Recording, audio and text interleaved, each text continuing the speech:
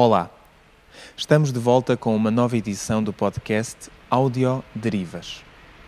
Desta vez, dedicamos este espaço sónico à paisagem da freguesia de Riba, no concelho de Vila Nova de Famalicão.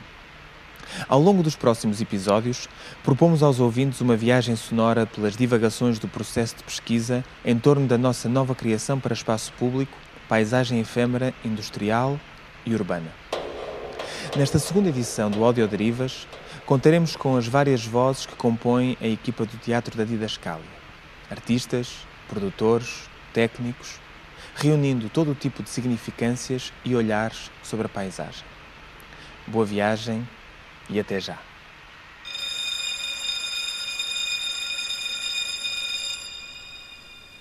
Em casa de Ferreira, espeto de pau. Sábado, dia 3 de abril de 2021, a partir de casa, sentado ao computador, que onde parece que... Numa conversa ao pé da porta, ouvi o termo desindustrialização. Fiquei a pensar nele e lembrei-me de outros termos como descarbonização, desinvestimento, desemprego. São palavras sobre o depois, sobre desfazer, sobre reverter algo que foi feito. Desindustrialização. Desfazer a industrialização. Retirar a indústria do lugar. Desencrustar a máquina. Quando se visita uma fábrica abandonada, bom, quando um não operário como eu visita um edifício que já foi uma fábrica, não consegue ver mais nada além de um enorme espaço vazio. São hangares gigantes, de paredes altas e muito afastadas umas das outras, telhados que deixam passar a luz, janelas de vidros partidos, poças de água e plantas, muitas plantas, fetos, eras, musgos, ervas. Quando sai a máquina, entra a luz, a água e a planta. À desindustrialização sucede uma fase de renaturalização. Mas para onde vão as pessoas?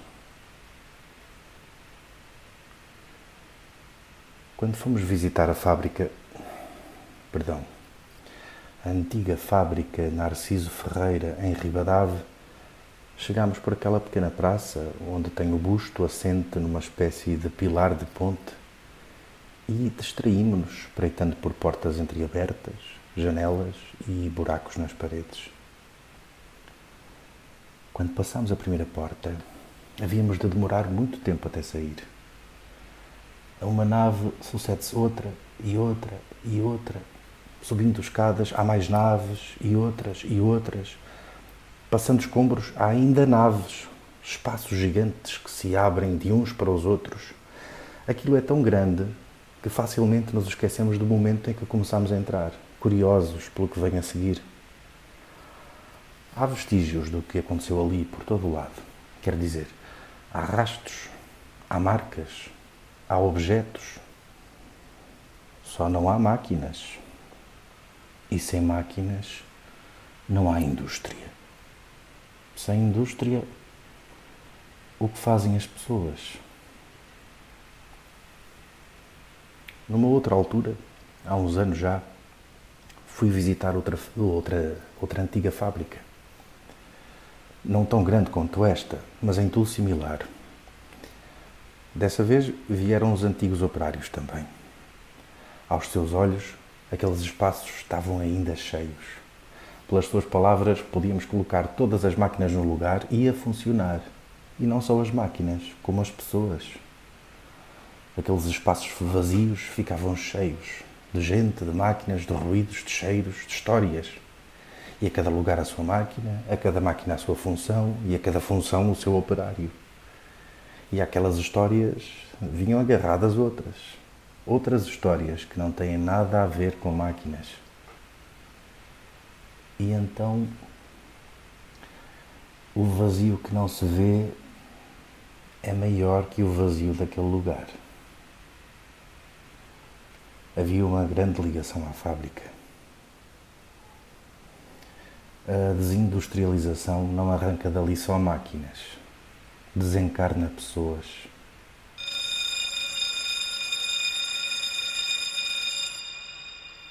Este rio tem uma corrente tão forte que faz trabalhar as turbinas e faz com que esta casa se ilumine. Não é manso, mas deixa fazer tudo o que seja preciso para vivermos aqui. Como nós, trabalhadores sem estudos, de trabalho barato, calados, que em nada temos a ver com os da cidade, que vêm para aqui fazer barulho. Estamos habituados ao cultivo, à afiação e tecelagem do linho e por isso foi fácil começar a trabalhar na fábrica. Ele vai tentar ganhar mais na França, mas é segredo porque podemos perder a casa. E esta casa já foi difícil de encontrar, porque muita gente as procura e não há muitas. Mas recebemos a casa como prémio porque somos operários exemplares. E se sabem que ele vai para a França, lavo roupa no tanque onde toda a gente lava. As crianças ficam na creche enquanto estou na fábrica. Tenho a horta e tenho o tiara em casa também. Gosto muito desta casa, sim, gostamos muito desta casa.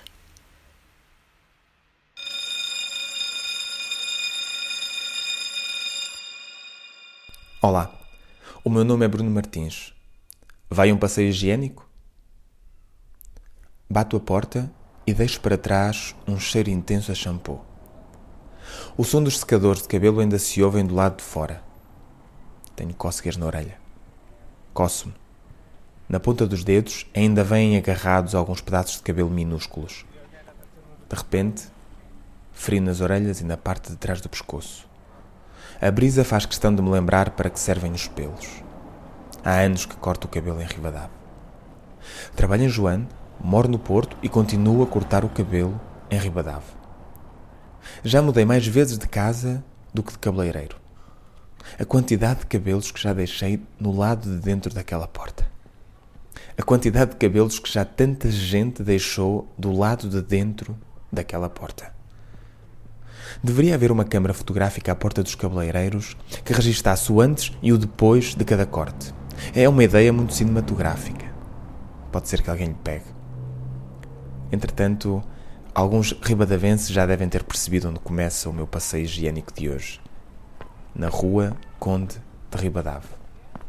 Há tantos anos que desta rua partem mises, permanentes, madeixas, cristas, cortes à tigela, todo o tipo de cabelos que se passeiam rua abaixo, rua acima, no alto das suas cabeças. Enquanto desço a rua, lembro-me de a miúdo ver passar à porta de minha casa as operárias têxteis, acabadas de sair da fábrica e ainda com os cabelos repletos de cotão.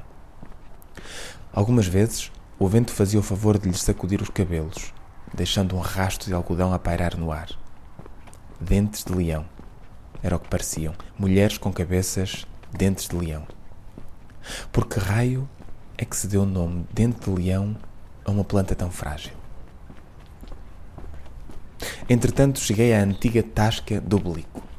Ao que parece, era aqui que todos os anos ficava em câmara ardente o velho antes de atirarem o corpo ao rio.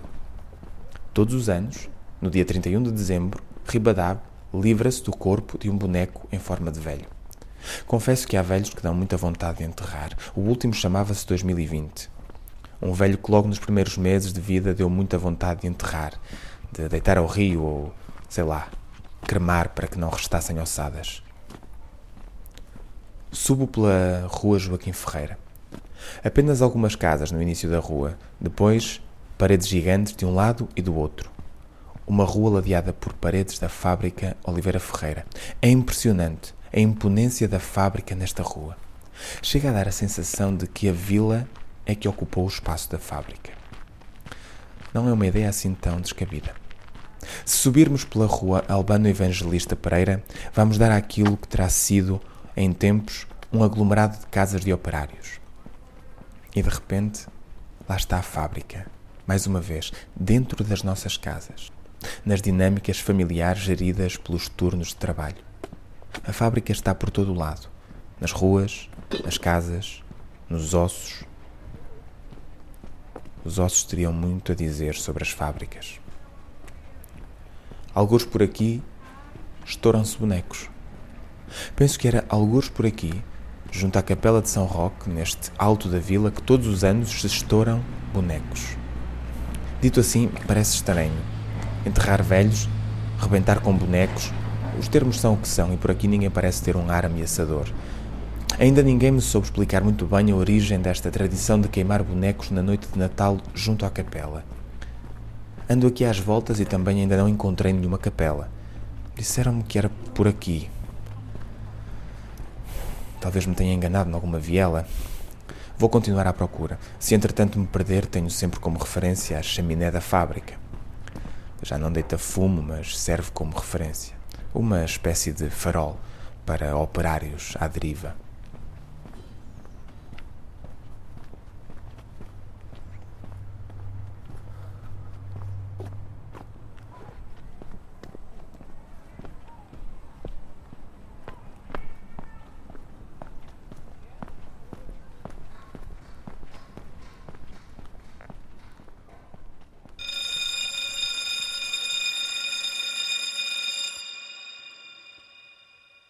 Respire profundamente.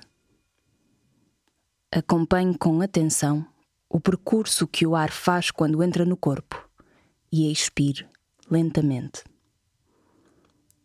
Conduza a sua consciência para o presente, para este momento, o aqui e agora. Siga a minha voz. Verde é a cor predominante. Estamos deitados num jardim e, assim que olhamos para cima, percebemos que estamos rodeados por árvores e as suas folhas. Umas pequenas e perfeitas, outras disformes. São, na sua maioria, verdes.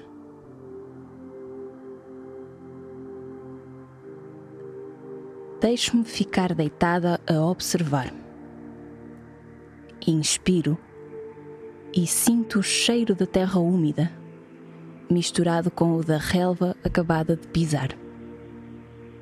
Ao de leve, sinto também a presença de hortelã selvagem.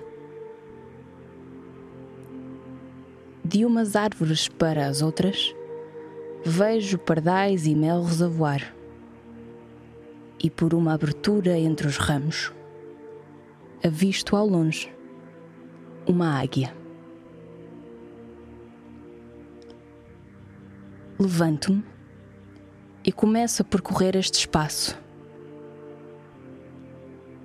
Encontrei no meio destas árvores de tronco alto e robusto uma diferente de todas elas.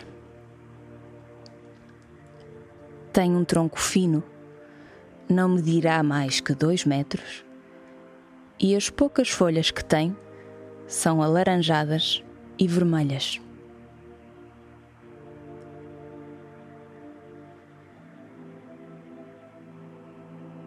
Em tempos, já me senti como esta árvore. Já me senti desintegrada e fora do meu elemento. Mas foi desse desconforto que percebi: coisas boas podem surgir quando saímos da nossa zona de segurança. Daí a evoluir e crescer, a distância é muito curta. Pequena árvore, prometo voltar a visitar-te e acompanhar-te.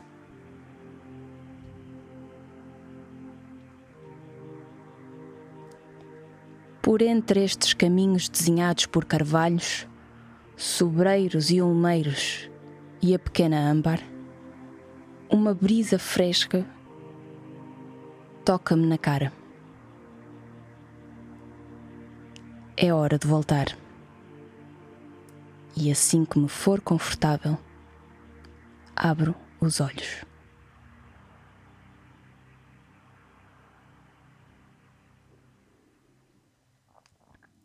Obrigada por se terem juntado a mim em mais um episódio do CITAV, uma meditação induzida que significa perceber, conhecer, pensar, recordar e descobrir Riba. O meu nome é Cláudia Berkeley. Neste episódio, percorremos a zona envolvente da pista de pesca desportiva de Riba. Até breve.